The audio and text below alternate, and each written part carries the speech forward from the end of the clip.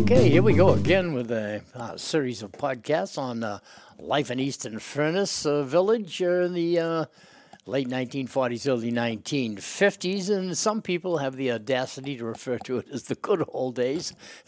We have selective memories. A lot of it was good in the pleasant weather and whatnot, but I remember the go with the days when I wore the stocking hat navy real surplus from Cohen's Army Navy store in Brockton.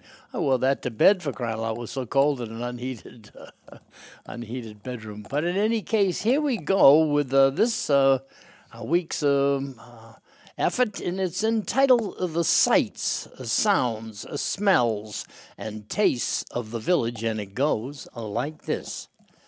Let's start with smells. In a farm village setting, there would be the obvious odor of animals. We had them all at one time or another. Goats impart a particular aroma to anyone with whom they come in contact. We brought those taints with us to school, but caused no attention to ourselves, as everyone, it seemed, had some sort of smell he or she brought along to class. The pig pen was noxious after a summer rainfall. The hogs were garbage fed, and the sty gave off a special pungent odor that could easily travel to surrounding households. No problem. They probably had hogs too. Animals like horses, goats, sheep, and cows were in much closer touching range and imparted their scents to all us kids. There was seldom central heat in the house in the furnace village. Although we had a wood-burning, coal-burning furnace in the cellar, the second-floor bedrooms had no steam heat. Wearing a stocking hat to bed. In the a.m., we gathered in the kitchen by the stove fired by kerosene. My job was to fill a 3-gallon glass bottle with a stinky fluid. There was no way for even a careful youth to keep the odor of oil from his or her clothing, and I was no paradigm of virtue in that respect.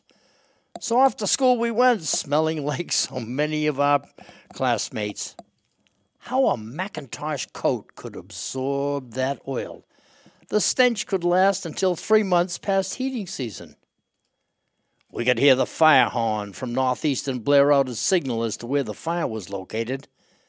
A code series of short and long blasts let everyone in town know where to go to watch or to help at the scene. The fire department was all volunteer, and men ran from their places of work to answer the call. There were no ambulances. The police department had station wagons into which the injured were placed and rushed to the Goddard Hospital. I still hear in my mind the old washing machine swishing back and forth, struggling under its load of dirty farm laundry that fought off the efforts of homemade soap to bring them clean. The soap imparted a strong smell to the clothing. After all, it was made from animal fat and lye. We made it ourselves. Caustic stuff, that soap. No rubber gloves for my mum, whose hands could have served in an advertisement as the before example of rough red skin. Does was the commercial soap of choice. Does everything, was its slogan. After the wash cycle, she put the garments through the wringer, letting the water run back into the washer's big tub. Great environmentalists that we were, we used a solar clothes dryer. That was a clothesline. Commercial clothes dryers were not yet invented, or if they were, we never saw them in Furnace Village. Was that 3 rings on the telephone? If so, that was our signal to pick up. We had 554 M3 as a number on the party line. One senior lady on our line picked up just about every call and listened in. If one picked up the phone and someone was talking at that time, you were supposed to simply put the phone back into the receiver. But it was hard not to listen in for a while on someone else's conversation. When Mum made homemade bread, which was just about every week, she most times had leftover dough from which she made butter cakes.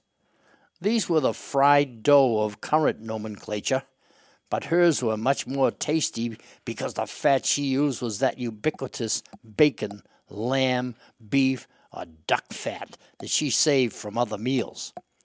In the depression in the center of the butter cake, we put oleomargarine. They were simply delicious, and we could eat any amount of the not-so-good-for-us delight as she could prepare. One broke off pieces from the outer edges of the cake and dipped that piece into the melted oleo. Popsicles, just a flavored ice, and fudgicles, just flavored chocolate, were a nickel each at Ed Roden's store. At 10 cents each, I virtually never bought a creamsicle that was the deluxe flavored outside with vanilla ice cream inside.